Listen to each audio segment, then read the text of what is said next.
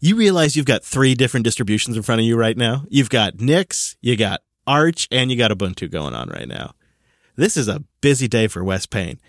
He's like frantically trying to get things installed. How are you doing over there? I know it's a big task for today's show. Well, plan A didn't work out just yet, but plan B, going to plan? Plan A required me nuking and paving my perfectly awesome Fedora 36 setup. That was going to happen regardless of the plan. Okay, maybe. So then I put Arch on there because we wanted some newfangled kernel patches for today's show. And I look over there, and you're loading Nix on that thing.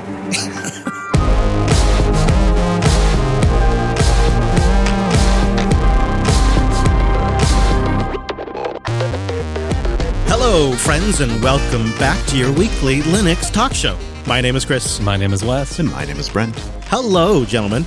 Coming up on the show today, HP has announced a new laptop that ships with Pop! OS aimed at developers. We'll share our thoughts on that. And then, why we're getting excited about Bcache FS and how it compares to Butter FS. Your workstation's got a new file system inbound. If you do anything in media production or have large files or perhaps gaming, you're going to want to stay tuned to this. And then we'll round out the show with some boosts, some picks, and a lot more. So before we go any further, let's say time-appropriate greetings to our virtual Linux users group. Hello, Mumble Room. Hello. Hello, Chris. Hello, Wes, and hello, Brent. Hi, everyone. Good to have you here. Our Mumble Room is open every Sunday when we do the show. Mumble is free software, and we have a quiet listening lobby if you just want a low-latency Opus audio stream. And then, of course, we have the on-air area. And then we use Mumble for office hours and other productions here on the network, so it's always nice to have it ready to go, and we often have community events on there, too. We have more details at linuxunplugged.com/mumble. Speaking of meetups and community, though, it looks like Alex is putting together a London meetup for Saturday, August 6, 2022, in the London area. We'll have details at meetup.com/Jupiter Broadcasting. Oh, I wish I could go. Oh, my goodness. Oh, my goodness. Me too. So go in our stead, audience. Make sure Alex won't be there by himself. Yeah. Make sure it's a party. Take some pictures. Share them. Make us jealous. So that way we have to go to the next one. I already have something booked for that first week of August. I want to go so badly. But if you're in the London area or anywhere near there and you'd like to go, we'll have the details at meetup.com/Jupiter Broadcasting. I think Alex is still taking input from the community, too, on ideas and whatnot. Yeah, so now's the time to put your input in if you think you might be available or want to make it. But we all just got done traveling. All 3 of us were just traveling. And we survived. We did. Honestly, sometimes I don't know how we do it. That last bit of my drive was really crazy. But we all had, I think, a pretty decent trip considering what could have gone wrong. Brent, I believe you successfully smuggled back something from the United States into Canada. Do you want to out yourself? You say something like it was only one thing, so I'm not exactly sure which one you're talking about. Any hints? Oh, you tell us. Well, it's that one extra organ. Oh, actually, I wonder which one you're latching onto, but maybe one of the one that's exciting me is Alex gave me a phone that is not like a potato on fire, which I think is a really good thing. Your last phone here was actively hazardous to those around you. Yeah. I mean, it's a good conversation starter. Yeah, I mean, I've heard stories of battery expansion, but I've never actually seen one that bad in person, and then seen somebody continue to use it. So I'm surprised they even let you on the airplane with that bomb. It keeps my thigh warm, you know? Well, so are you going to transition to the new phone now? You got a whole strategy? Well, you know, I know Drew's listening, and I got into a car accident trying to get the lovely phone he gave me. So thank you, Drew. And then basically Alex had one for me as well because they're both sweethearts. And he said I couldn't live in his house anymore if I didn't switch phones. So he forced me to switch to this new wonderful OnePlus 6 that he had kicking around like he does. I got to say, Chris, like the transition was the thing that I was dreading. I feel like we're so used to having the desktop and things are, I don't know, seem much easier to transition there than they do on an Android phone. And I was right. It was a total pain, and I haven't even moved everything over, and I just, so cringy. It was just, I tried a few, you know, pieces of software that are trying to help you, and none of them worked. And some people will say, well, Google has this thing where you just, you know, backs up your entire phone and then gives it back to you, but that's not in my realm of interest. So I did it the old way, and I had to, peck at the phone for about six different sessions. It's probably a little more challenging because you're trying to do this, I would imagine, without using Google services. Yeah, well, I figure, you should be able to do this on the local network, right? Well, I guess you should. Oh, it's painful. Yeah. It's painful. And the other thing is, I don't think I'm maybe a representative regular user. I would imagine we all have so many, different little... I have like 2 or 3 VPN, different types of VPNs on there now. And that's just a small example of all the different crazy stuff I'm working with on there. So You do make your own life difficult. maybe that's a nice way to put it. Though, I think once you're done, it's going to be worth it. That's a good phone. It's going to last you a good while, especially how long you get out of these phones. It'll be a worthwhile transition. And every time you do these transitions, too, at least for me, I always find I need to do a better job at figuring out my 2-factor stuff, or I need to do a better job at making sure this is backed up. So it's, in a way, it's better to identify this stuff now than just when your phone actually caught on fire. I did also take the opportunity to install Lineage on there, which I haven't used since the Cyanogen mod days way back. I had like a Dream that I installed it on. It's nice to catch up like that, too. Yeah, so so far, they just came out with a new version. It's a little bit buggy, but they've been putting out updates like crazy. So I'm excited to find out how that's going to be. I would love to hear your experience with that as time goes on. Will do. Maybe we'll do a little bit of a long-term look back and see what you think. Wes, you were on assignment last week, an assignment to party. Tell the class where you went and how it went. Yes, I was in the fine city of New Orleans. Ah, that's nice. It was warm, I imagine. Yes, 91 and incredibly sticky. The last day I was there, which I chose to sort of wander around as much as I could, which meant I was quite tired for the ride home. It worked out nicely. No, it was great. I mean, amazing food, amazing drinks, but there was one drink I didn't get to have, so it's curious maybe if there's any audience members out there who have good places in mind next time I'm back, and that's the Ramos Gin Fizz. Oh, that sounds great. It's tall, creamy, citrusy, with sky-high foam. You've got gin, lemon, lime, cream, simple syrup, orange blossom water, egg white, and soda.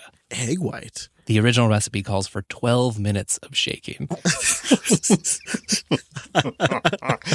more of a meringue at that point. Yeah, it does sound like a dessert.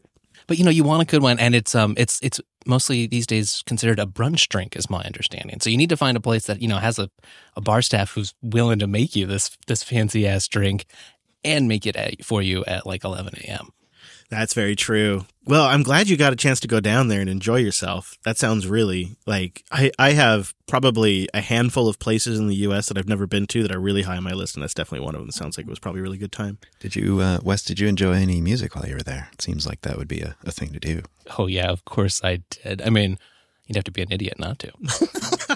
Well, you just wander around the French Quarter and there's music spilling out of all the doorways, so. Nice. That does sound really nice. That's great for somebody who likes to walk around, too, like yourself, and you take it all in. Well, maybe one day we'll do a meetup down there. Get a chance to check it out. You can show me around. I also have a story on my travels that involves a drink, because you know how I am when I read, like, usernames? Super accurate. Yeah, very good at pronunciations, and I'm very, very good at figuring out people's usernames and reading them completely accurately and pronouncing them accurately. And so that really good skill I have apparently also applies to, like, looking up restaurants. And I kid you not, I found a place called Mimosas, and I didn't even think of mimosas, right? Because I'm an idiot, and I don't know what's wrong with how I read, but that's just how my brain works. So let's go get breakfast to this place called Mimosas. We show up, and of course, it's like a brunch place that specializes on all of these different mimosas and a bunch of other really good things. That sounds like a great find. And I got myself like a pomegranate mimosa, and It was fantastic and just really hit the spot. So I was in Southern Oregon in the Grants Pass area, and it was beautiful. Mid to late May. It's just such a gorgeous time down there. And I was getting some repairs done. Brent knows that we just took horrendous damage coming into Denver, and it resulted in some of my suspension kind of just getting smashed. And so I was just getting the last bits of that fixed up, and then I was getting upgraded leaf springs put in. So now Jupes is better equipped for the rougher road conditions that seem to be out there. And I think in part the roads have just gotten worse since I've gotten the RV. There's just a lot of infrastructure that needs work.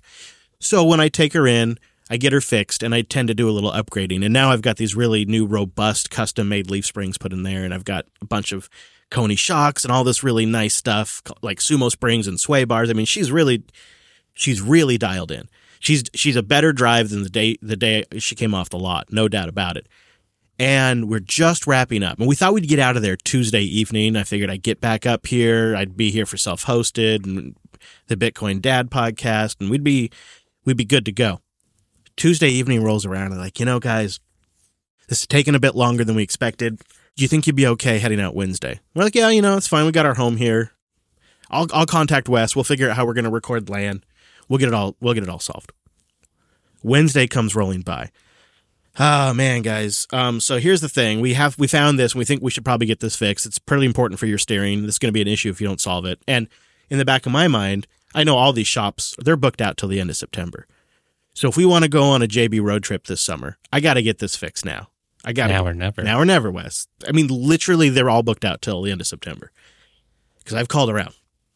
I'm like, all right, yeah, let's take care of it. So Thursday day goes by. They get it all taken care of. We're looking really good. They want to do a test drive. So we schedule all that for Friday morning. I think we're gonna get out of here. It's gonna be fine. Should be all right. As they're wrapping up, doing their test drive, can one of you guess a completely unrelated system that exploded that left us stranded and put us right up against the last minute mark? And it's not Levi. No, Levi was good. Completely unrelated to the work we're doing. Just as they're about to wrap up, just as we're about to pull out of the lot, we had literally another system in the RV blow up. Any guesses? Anybody have a guess? I have a guess from Trends. I'll call them Trends. And I don't want to say that this might be it, but is it related to a clear fluid that gives life to most things on Earth? Water? No. No? Really? Oh, I was sure it was going to be water. Thankfully, it was not water. Well, that's good. No, we had a hydraulic line that we use for our jacks rip open and spew hydraulic fluid all over the motor and the transmission, which created a tremendous amount of smoke. And there is a lot of hydraulic fluid. So it just dumped. But here's the other thing. When the hydraulic system is pulling the jacks up, that's when it pressurizes. And so the jacks began to fall down because the system was losing pressure as the RV is moving. So then the pump kicks in overtime to pull the jacks back up, right? So then it's just pumping as much hydraulic fluid through the system as it possibly can because it's trying to keep those jacks up. And so there is just fluid dumping all out the bottom of Jupes, all right down over the transmission, because that's right where the hydraulic lines run over is the transmission. The transmission, of course, is like 175 degrees. So it ignites, right? We're getting like close to like full on combustion. This all happens in the lot of the shop. So we stop the rig, shut it all down. We figure out the hydraulic pump is running like crazy. We go out there, we disconnect it from power. So it shuts down. We let everything cool down. It's a mess. And then we're trying to figure out what went wrong. And you look through, you follow the hydraulic line through the engine, up over the transmission, where they have it hooked to the chassis with like a loop that's running through a metal loop. And that metal loop had a little bit of a rubber on there to help just keep things from rubbing. Sure. But that rubber had fallen off. And so these hydraulic hoses were just chafing against a metal loop over the transmission. Wearing down and so it just cut them until they burst. Yeah. So totally unrelated to the work. But they told us that they've had customers' rigs burned down. You're so lucky this happened where it did and when it did. Imagine we were on the road or something. I know. I imagine I was on the freeway. Oh, my. If it was even hotter out. Not only that, but then the shop like sprung into action. They brought the rig back into the shop. They personally, like the techs, personally went over to another business in town, brought them our busted line, and had that shop manufacture us a custom new line to fit, which is more robust. And then they brought it back and hooked it all up for us and got us out of there by the afternoon so we could make it back here for the kids and do the show. Just a huge, huge win. Henderson's lineup in Grants Pass, Oregon. Totally recommend them. And now, not only that, but Jupes is in better shape than ever with the suspension. But for a hot moment there, it got really treacherous. So I'm glad that they took care of it for us. I'm glad it happened there in the parking lot, literally in the parking lot, where we could react quick, we could jump out, figure out what's going on, disconnect the power to the pump, and and take care of it before anything got, on fire. And if she was up to full temperature, who knows what would have happened? I don't know. I know I'm always telling you the horror stories here on the show. I feel like I'm looking at the chat room right now, and I feel like the chat room is like, oh my God, this sounds like a disaster. First of all, yeah, don't get an RV. But second of all, what I don't tell you is like all of the great memories and the cool places we'd park and, all that stuff that happens all the time. I'm just telling you about the really dramatic things that are fun to share on air. But we are looking forward to a West Coast summer road trip coming up later this year. And, I want Jupes to be shipshape, and we want to do several meetups down the road. So we're going to have more details about that. We're brainstorming and planning that in the Office Hours podcast, which you can catch at officehours.hair. But let's talk about Linux for a moment. It's for people who like to mess with computers. So HP has announced the HP Dev 1. It is an AMD-powered Linux laptop, has an AMD Ryzen 7 Pro processor. It also has an AMD GPU, a 14-inch anti-glare display, 1 terabyte of NVMe storage by default, 16 gigs of RAM by default. But perhaps the most interesting detail about this laptop is that it ships with Pop! OS pre-installed. Pop! OS from System 76 is pre-installed on this laptop. And our understanding is that this has been a relationship that has been months in the making and includes System 76's staff training a team at HP to support Pop! OS, and then a contract or something in place that keeps System 76 as a backup to HP support. So if you have an issue with this HP Dev 1, you go through HP, and then they can escalate to System 76. I have 2 questions that come to mind from this. Minimech, I'm curious what your reaction is hearing Pop! OS pre-installed on a HP developer laptop. Yeah, we talked about that in the pre-show. I was asking myself, could it be that Pop! OS has become like a new stable standard for the user that expects that in 5 years from now, his desktop will look the same as it does right now? Like we had the same thing like 5 years ago. If you installed Ubuntu, you could be sure that in 2 or 4 years, your system would still look the same. And that starts to change a little bit. So Pop! OS could become some kind of standard for Linux entry user. I don't know. I mean, you could see I see what you're saying with like the Cosmic desktop could create a standard user interface. You combine that with something like an Ubuntu LTS base. I think the other kind of big question there is why Pop! OS, right? You have sort of the assumed standard for developer laptops for years. If you go by the original of this formula, which is the Sputnik, is stock Ubuntu. In fact, that was a very intentional choice. Dell had to learn the hard way not to do a custom Linux, and they took that feedback in from the community, and one of the lessons they internalized was that you do stock Ubuntu. But now we see someone going down this path in 2022, and they've chosen Pop! OS. And Brent, I'm curious to know your thoughts about this choice.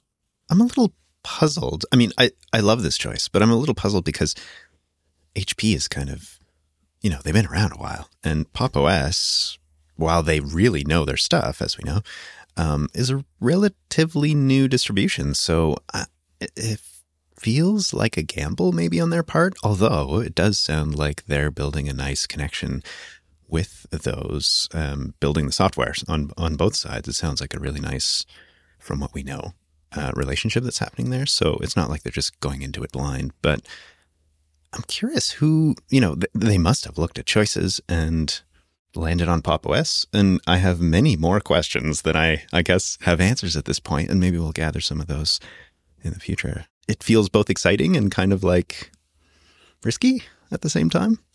And surprising, right? Because there is the obvious element of somewhat cross-competition in hardware here. You could argue like maybe the Kudu laptop is competitive with the Dev 1 or something. And so there is maybe a clever, like a fox strategy at play here by System 76. I agree with Brent. I've got a lot of questions. I've been pondering this. I have the sense that System 76 will probably answer any questions we have to the best of their ability. I just haven't asked them yet because I'm still kind of processing this. What about you? It is interesting. In one hand, it's kind of comforting knowing that, System 76 by this point kind of knows their way around this exact task and sector. And how would I feel about, let's say HP wanted to do this but didn't have their help, I could see this going kind of poorly if they don't have their beat on the Linux community in the same way. And I guess the Sputnik model, I mean, it's old, right? Sputnik happened a long time ago, and is this a sign that people are not sure exactly where Canonical's focus is? Not saying they're not in the desktop space, but it's just a different world for them than it was when Sputnik launched. Yeah, it is. And, when Sputnik launched, everybody was all about the Intel chipset. And now everybody would love to see a really nice Ryzen laptop, and that's exactly what HP's doing here. So that's kind of interesting. And I wonder if in a world of supply chain shortages and whatnot, if this isn't an area that System 76 could apply a little bit of leverage, because they probably know the needs of a manufacturer like HP better than most shops, because they're a hardware manufacturer themselves. So that makes them sort of specially suited to interface with for a job like this. I wonder as well if from HP's perspective, this might be a nice distinguishing factor. Nobody else is really doing this yet. And though it is kind of exciting. So maybe that's a good thing for HP. Yeah, it does add sort of a special value that the other laptops don't have. You mentioned support as well, which is kind of an exciting add-on, isn't it? Yeah, this is still really early too. We just know basically everything we've told you. Yeah, I'd really like to be able to go try out some configuration here because, I don't know, I'm not super wowed by the base. Some of the marketing materials, like it's a little much. They're really trying to hit this like dev lineup hard, but it's not that shiny in that respect. Yeah, it feels like it's not quite hitting the note they're looking for. It's coming across a little too obvious, a little too on the nose, but you can see how these organizations work, right? They've identified a category of user. And the great thing about dev is it's kind of like the way Apple uses the term pro. I think a lot of people just buy the dev edition that are consider themselves technical. Yeah, I'm technical. I need the fancy one, right? Yeah. And so it's sort of a term that they can kind of use that tells pretty much anybody who's an enthusiast, this might be the machine for you. I look at this kind of stuff from the lens of media production. We do all of our media production on Linux. And so one of the things that we do to try to make that as smooth as possible is we try to use hardware that's well supported by the kernel, stuff that's just baked in. And the shortcut to that is just use stuff that has open source drivers. And that's the nice thing about this AMD hardware, is the GPU driver is open source. And that solves so many of the stability problems on desktop Linux right there. So, that's what makes it appealing to me. We'll have a link if you want to check it out. Send us your questions, linuxunplugged.com/contact, or boost them into the show. We'll collect some of them and then try to open up some communications between HP System 76 and get some answers for y'all. Linode.com/unplugged. Go there to get $100 in 60-day credit on a new account. And yeah, you go there to support the show. Linode is a sponsor I am thrilled to work with because I honestly feel like they've been part of my secret sauce, bringing Jupiter Broadcasting independent again, going from 0 to 100 miles per hour, right? Demerging and creating a new business and keeping everything going, keeping all the lights going. It's like fixing the bus as it's going down the road. And it would not have been possible without spinning up infrastructure at Linode. And the tooling to do that, their API, the command line clients, the pricing, the support behind it, it all plays a factor. They've been focused on this for nearly 19 years, making it possible to just run applications on Linux and make it work great. And of course, I love the fact that they make it super simple to run any distribution you'd really want to, including the latest CentOS stylings out there, as we could call them. And of course, when you take advantage of our offer by going to linode.com/unplugged, you get that $100. So you could try deploying some of their AMD EPYC processor systems, try out their super fast rigs. They've got 11 data centers around the world. They have NVMe PCIe storage available. Of course, they've got SSDs and everything as well. I mean, the options and the tiers are going to fit perfectly with what you need, either for a personal site or something for your business. And I can say that because that's exactly what I do. I've got systems up there that just act as support systems to my RV, so that way I can synchronize and move data up into the cloud and then down to my RV over cellular connections. I use Linode as sort of like support infrastructure. I consider them like my orbital systems that are supporting my RV, and I personally pay for that. But over on the JB side of the house, we've been deploying to our audience and hitting higher numbers than ever, and Linode's been scaling with us all along the way. So they're for something personal or for something for your business, they've got the infrastructure for you. And they're not trying to lock you into some esoteric, crazy platform. Go try something, go learn something, and go support the show. And go try out the best cloud hosting in the business and get $100 while you do it. Just go to linode.com/unplugged. Now, gentlemen, I was just listening to the Linux Action News this morning before we came on air, and you were talking quite excitedly about Bcachefs, and I'm curious if Wes got his paws deep, deep into this. This is something that we've been following for a while. Wes and I are both big fans of Kent Overstreet, the primary developer of Bcachefs, because he's creating a file system that could be a great replacement for my beloved XFS and Btrfs in one file system. You know, something that supports copy on write, something that has snapshots, but also really good performance. I mean, I think that's what attracts you to it as well, right? It's another chance at a modern file system, you know? I mean, even Btrfs, which is pretty gosh darn new in terms of, you know, file systems, it started a long time ago and has seen many different eras at this point. And we have new ideas. We've learned a lot in the intervening years. Bcachefs is kind of neat because it comes from Bcache, which was already sort of almost the bottom half of a file system. You know, had a lot of the similar operations already sort of implemented in the kernel. Now, you know, there needed to be some updates, and that's part of the work that Kent has been doing, is sort of modernizing, improving things as the kernel has changed over the years there as well. But it means that, you know, it wasn't totally starting from scratch. It's just kind of adding a lot of the nicer file system stuff on top, which means I'm not saying go put a bunch of precious data in Bcachefs. Let's get that out of the way right now. But it's come a surprisingly long way, and I think in today's episode, we're just suggesting, if you're curious, it's getting a little easier to actually give it a try and maybe even use it. Yeah, it's now entering we want to be confident when we switch to this, so let's start trying this out years in advance.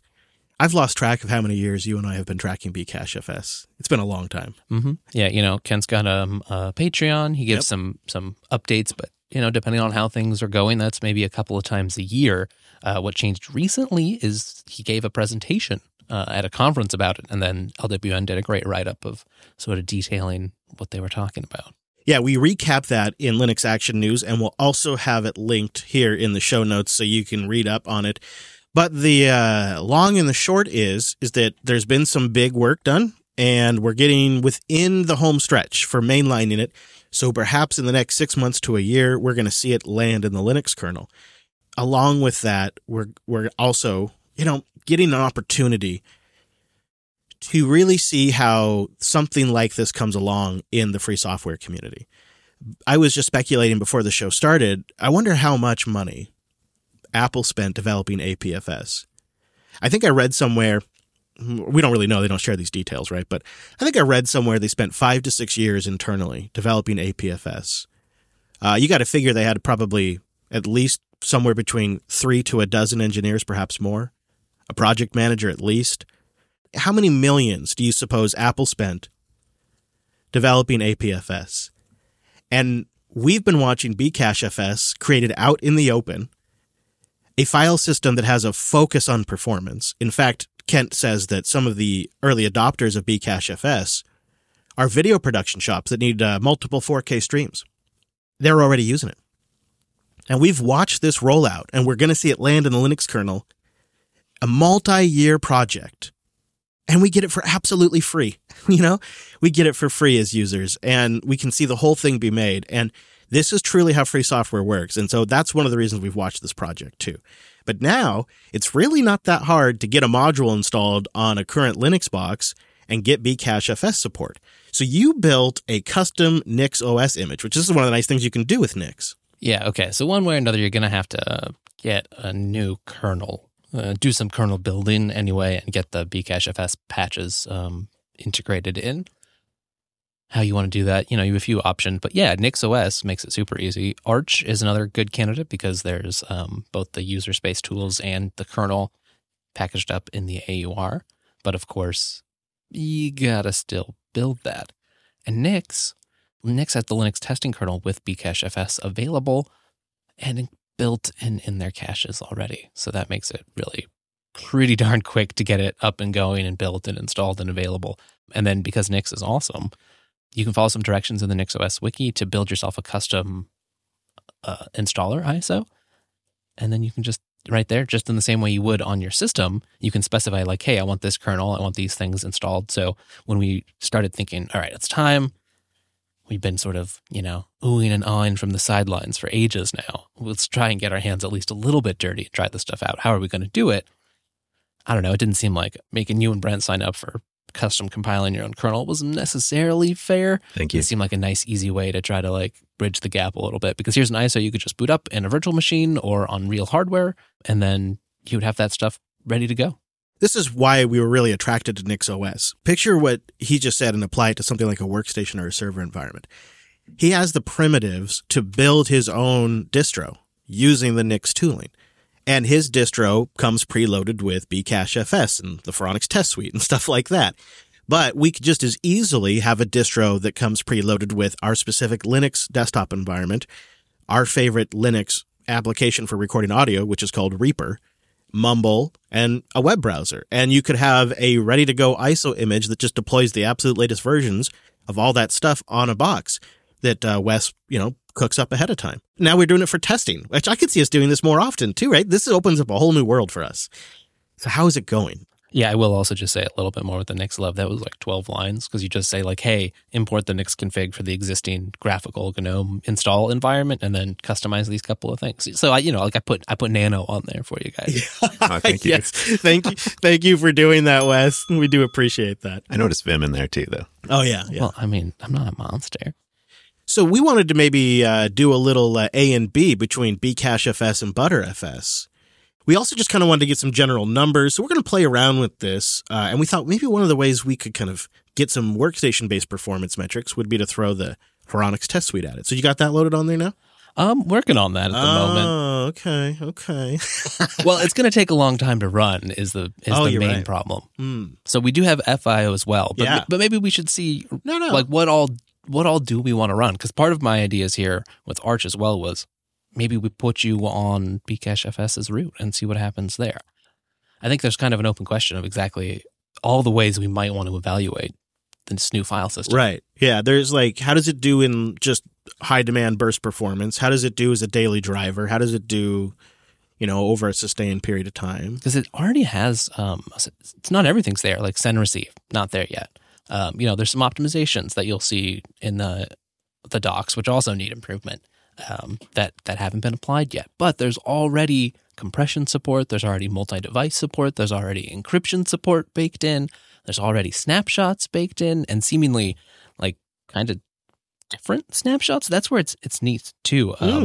Okay. I like this. Very similar user space interface as Btrfs. So you can just create a new subvolume. They're called subvolumes.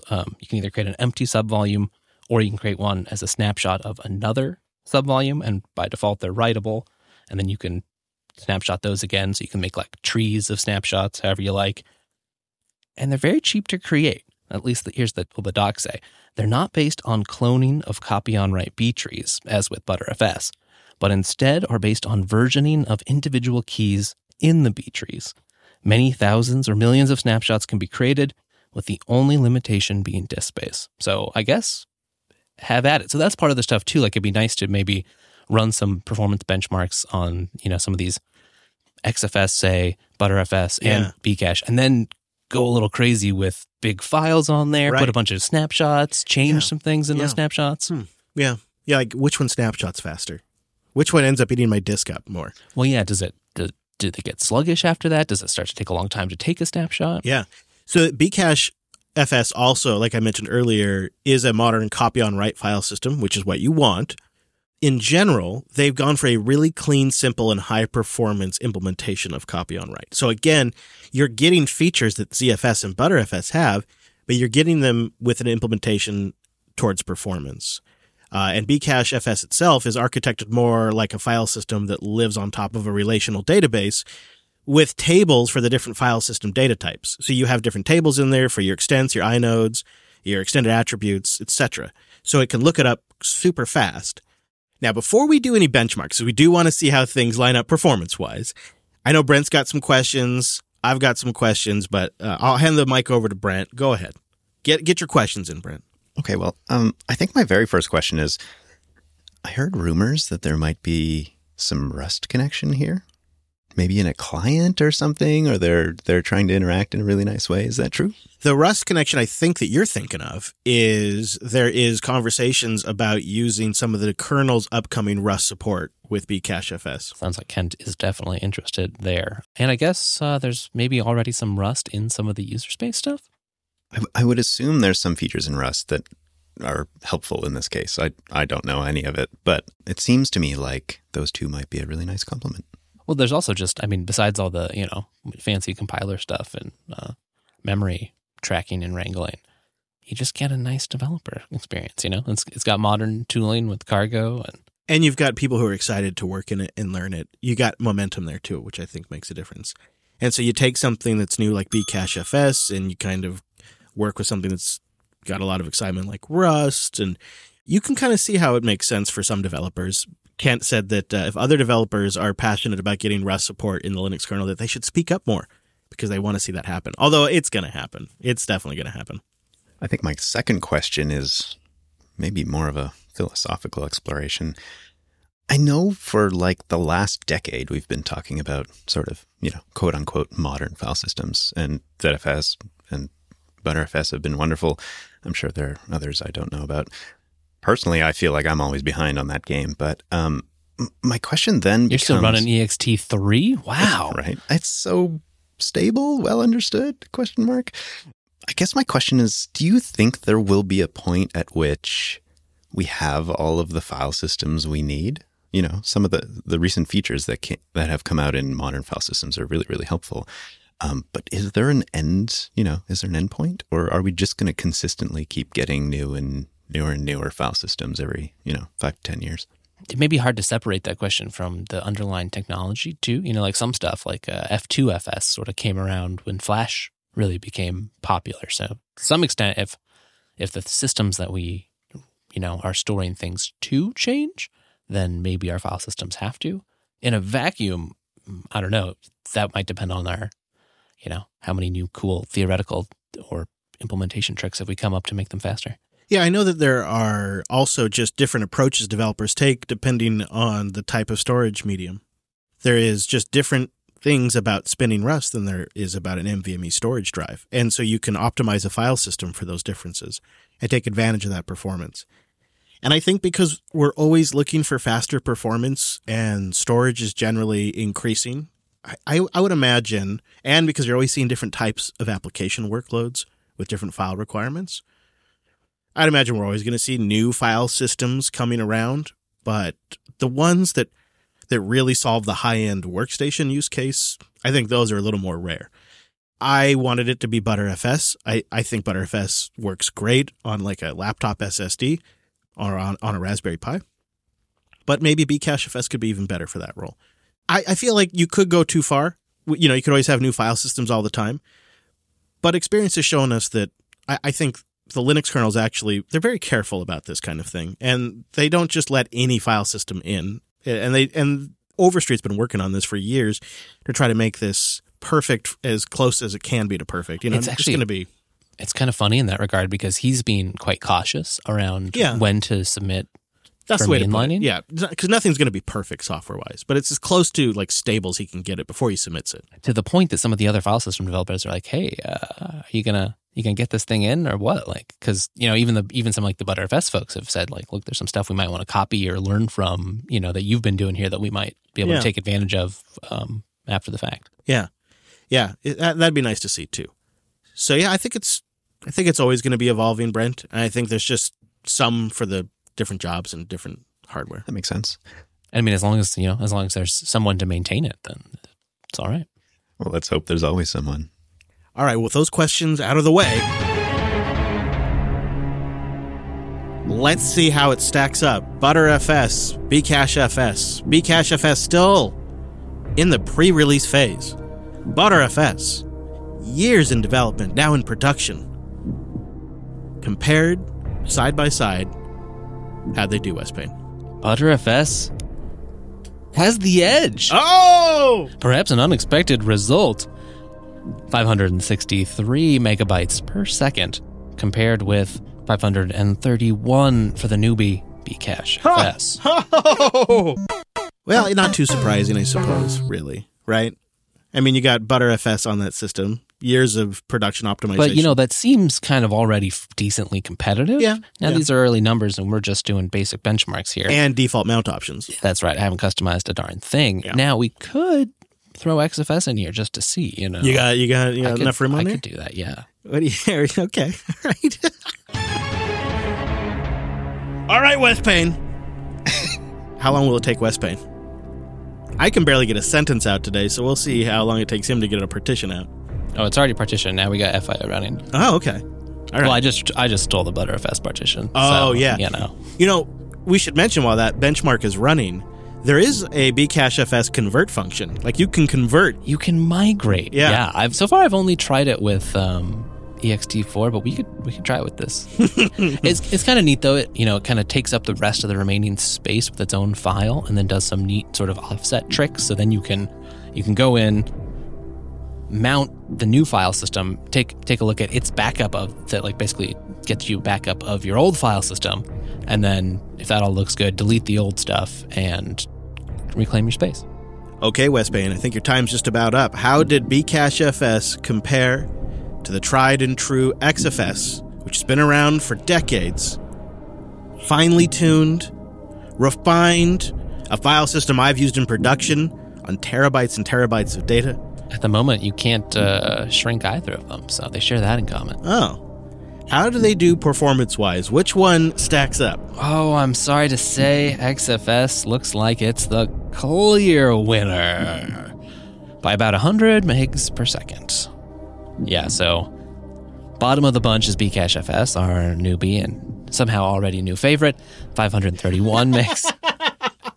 ButterFS is next at 563, and then at the top is XFS 629. Look, guys, we're going to bounce back from this.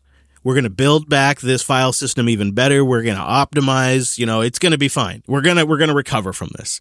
I believe in Kent and the folks that contribute to this file system. It's early days. But, it's not about performance before they submit to the kernel. It's probably more about stability. Maybe the performance stuff doesn't really start getting worked out until it's on a lot of different systems. If you are going to start poking around with this, there's a PDF doc, sort of like a maintainer administrator's guide, and well worth a read. There's a lot of some details about the underlying structure and what's different compared to stuff you might know like ButterFS or CFS. And yeah, you'll see in there that there's definitely a lot of optimizations that, Kent's got ideas about that are sort of planned, but just haven't been, dotted those I's yet. And I'll say this too, Bcache FS has followed that tradition that ZFS followed, where they really try to get it rock solid and build on top of it, and not have something they're trying to fix after the fact all the time, which I think is where some of the criticisms toward ButterFS have come from. Oh, here we go. I'm just going to migrate this XFS file system to Bcache FS now that we're done with it. Yeah, why not? So you can do ButterFS, as far as we know, ButterFS, Extended 4, and XFS? I haven't tried ButterFS yet, okay. But I could. I mean, I'm just curious, but it's exciting to watch this be developed, and it is, for us, a moment just because it is getting so close. Kent just did that update, which we'll link to. It's nigh, and I think when it ships, we'll give it another look. See if the performance situation has changed at all, see what the stability situation is looking like, and maybe in the meantime, we'll keep it on that system for a while. Yeah, why not? Yeah, play around with it, play around with the snapshots, because that's part of the story too, is, this is one test of many. And so we could throw the Phoronix workstation benchmark at it. We could see what the snapshot performance is like and get a better picture. I'd also really like to play with, some of its multi-disk support, because it's got its own take on erasure coding. It's got its own version of RAID 5.6 sort of functionality that's totally a bit different than the, failed ButterFS take, which is exciting on its own, and then the way that CFS does it too. Bitwarden.com/Linux. Go there to get started with a free trial of Teams, Enterprise, or a personal plan. Just try it out right now by going to bitwarden.com/Linux. This is the easiest way for you as an individual or your team or your business to share, store, and synchronize sensitive data. And Bitwarden is open source. It's trusted by millions of individuals, teams, and organizations. It's what Wes and I use to manage our passwords and our secrets. And we got an email in from listener Brett. He said, I tried out Bitwarden after you guys mentioned it on the show. I loved it so much for my personal use. I even got the paid tier to support them. And then I went one step further. I managed to convince my manager of the awesomeness of Bitwarden and then the CIO, which resulted in me getting to roll out the self-hosted enterprise instance for our entire IT team. I don't know how we managed without it now. Brett, I totally know what you mean. In fact, it's a little scary to think how it used to get managed before Bitwarden. It's great for individuals. It's great for teams. It's even great for your friends and family because having secure passwords, having a unique secure password at every site and service they use is probably the number one thing everyday users could do to keep themselves protected. And now Bitwarden has added a username generator. So now you can have a unique random username and password at every site and service you use. And they just make it all so simple and straightforward. I love using Bitwarden. It's really taken my security game to the next level. Once I added my 2-factor token codes in there, please. I can't believe I wasn't doing it this way before. And I love the fact that I can self-host if I want that option too. And they've got a big community of DIYers and folks using the cloud service. And the pricing is absolutely reasonable. So go try it out for free as an individual user or go get a free trial for teams and enterprise plans. It's all available over at bitwarden.com/Linux. Individual or team, enterprise, or just yourself, go try it out, start practicing better security, or maybe send that link to someone you know who needs to start doing that. bitwarden.com/Linux. Once again, we got some great feedback. You can go to linuxunplugged.com/contact to send some of that. Thank you very much. Peter wrote in with some great suggestions, continuing the conversation on booting ARM. So in Linux Unplugged 456 and also 457, where the issue of booting on ARM and the general fragmentation of the ARM platform was discussed. He mentions that there's a great project that, in his opinion, needs to be mentioned in this context called Tauboot. That's tauboot.org. Tauboot has the goal of making booting on ARM boring, which I think in this case is probably a good thing.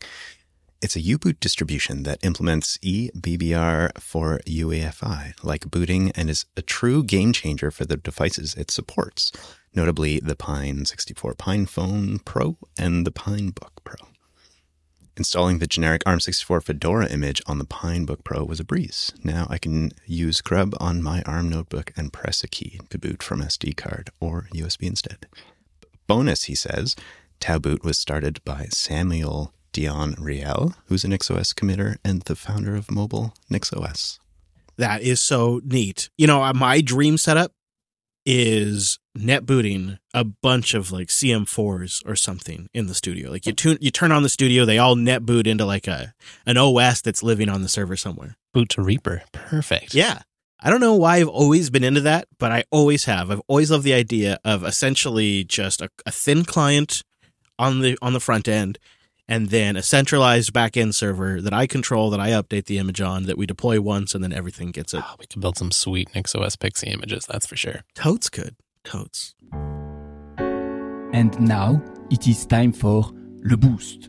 Hey, I want to mention, for, I don't know, the next few weeks at least, we are doing a 15% split with all of our boosts. So this is something that's possible with the Value for Value block in the Podcasting 2.0 namespace. We have added the OpenSats organization to our split. So when you boost the show, 15% of your sats will go to support contributors for free and open source projects. The OpenSats Foundation is a nonprofit.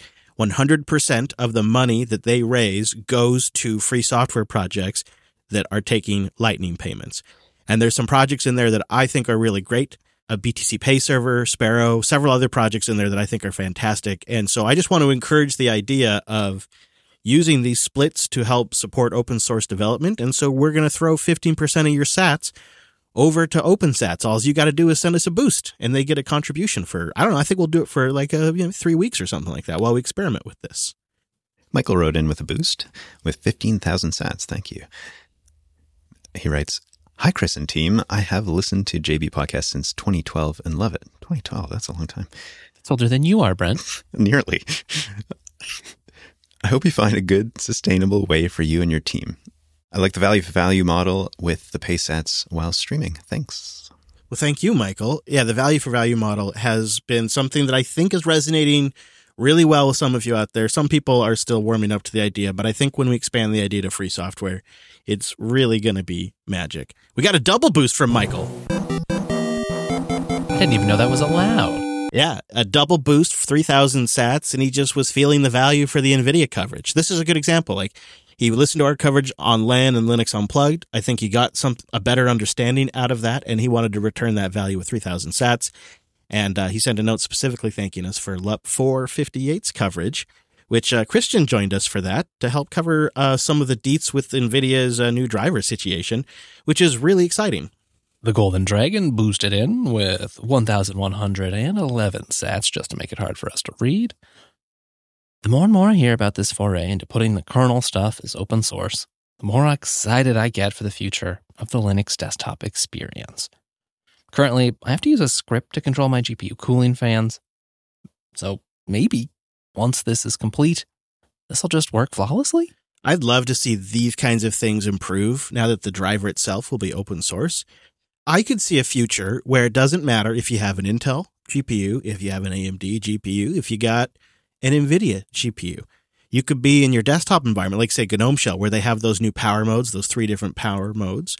And I could see a future where when you choose a power mode, it has actual input over how your GPU behaves, the whole stack. Like I think that future is nigh.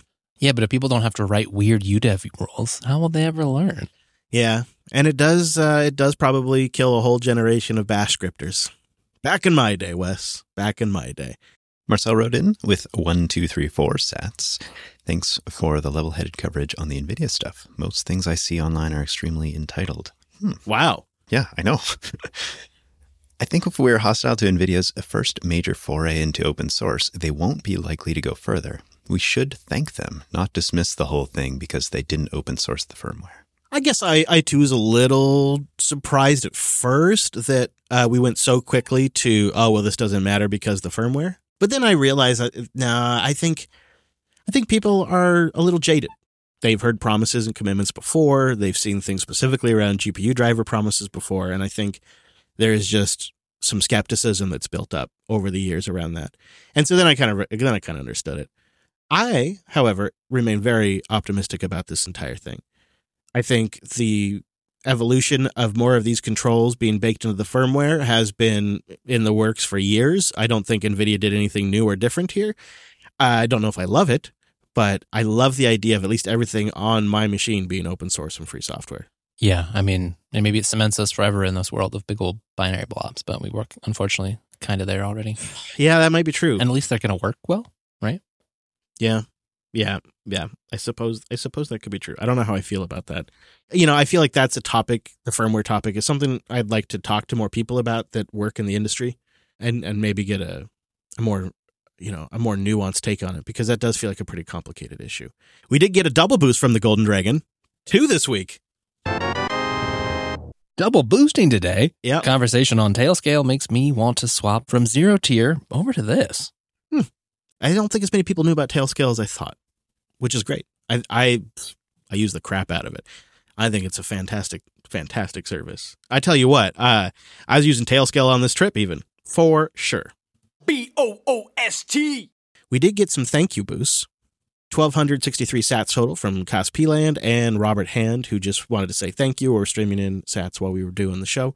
If you'd like to send a boost into the show and support independent content on a totally free and open network with no middleman, you can go to newpodcastapps.com and grab one of those, and then you just load up that Lightning wallet and send them in. And good news, the sats are cheap right now. Sats are going to be on sale this summer. Same old sats, just now on sale. Now, there's no official pick this week. We wouldn't have any backup picks, would we? Yeah, I got one right here in my back pocket. Actually. You got a sneaky pick? Mm-hmm. And it's one I'm surprised hasn't come up before. Okay, so here I am on my flight, right? Getting ready to go on vacation, sitting next to my traveling buddy. And then turns out that a family kind of got separated. They'd like to sit together. No big deal. I'm happy to make that move. But we were kind of planning to plan a couple projects together. We were going to use the plane time to nerd out. Man. So we thought, it'd be nice to at least still be able to chat with each other. There's got to be a way to do that on Android, right? In comes the pick, Briar. Secure messaging anywhere. And this was like a really handy little app. Of course, it's on F-Droid, but as they note here, it's back on the Google Play Store again. So it was super easy to get, even just while like last minute waiting for pushback on the plane, right? And it's really neat. Like we could just, before we separated, we could scan a QR code to get ourselves authenticated with each other. And you can do that either totally offline, or you can do it, it has a mode for doing that if you happen to be next to each other as well. And then after that, we could do it either with Wi-Fi or Bluetooth right on the plane. It'll do a peer-to-peer Bluetooth network? Yeah. Really? And it pretty much just worked. That is cool. So you didn't even need a Wi-Fi connection to chat? No.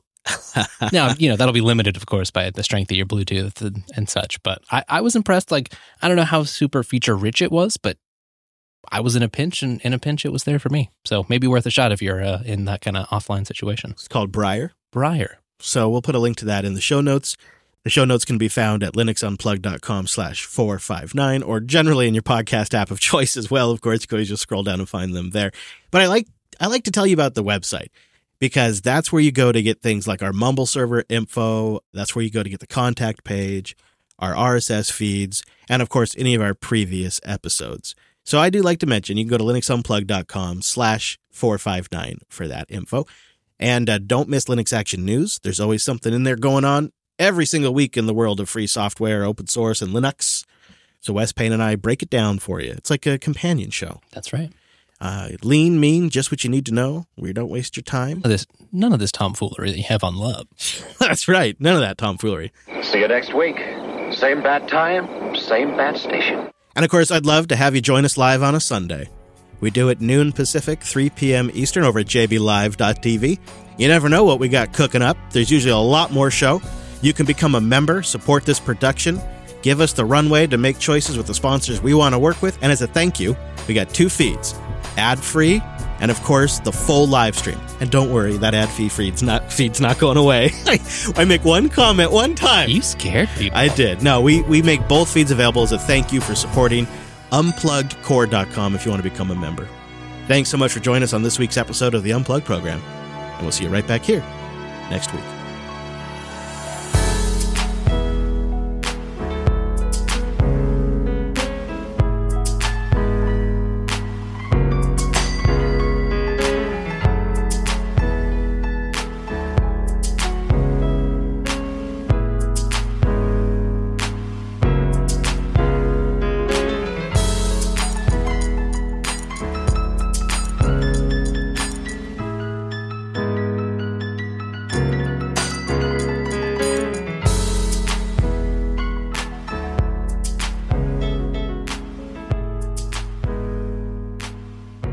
Chris, office hours, is that coming up on Tuesday? This here Tuesday. Oh, geez, Brent. What? I was just thinking about your hair, and I thought... Oh, yeah, I better get in. I better take a shower, huh? No. So. I mean, if you got it in the URL, you got to make sure it's like fitting, you know? I need CG hair. I know. Yeah, I didn't pick the dot hair as like it's just what that it was like that, or I can't remember. It was something else really. Limo. PowerShell. No, limo. It was like my because I didn't want to spend a lot of money, and office hours is a really common term. Horrible name. Worst podcast name ever, actually. And I didn't want to spend money on the domain because, this is just a thing I'm doing. So I like how normally you're like, a new podcast, it's a new relationship, and you got to take it seriously. Yeah, it's a marriage. And then this was sort of like this one's a fling. Thursday afternoon. Yeah. This is the podcast that when I'm traveling to a particular town that I visit often, Does Hadi even know you're doing this show?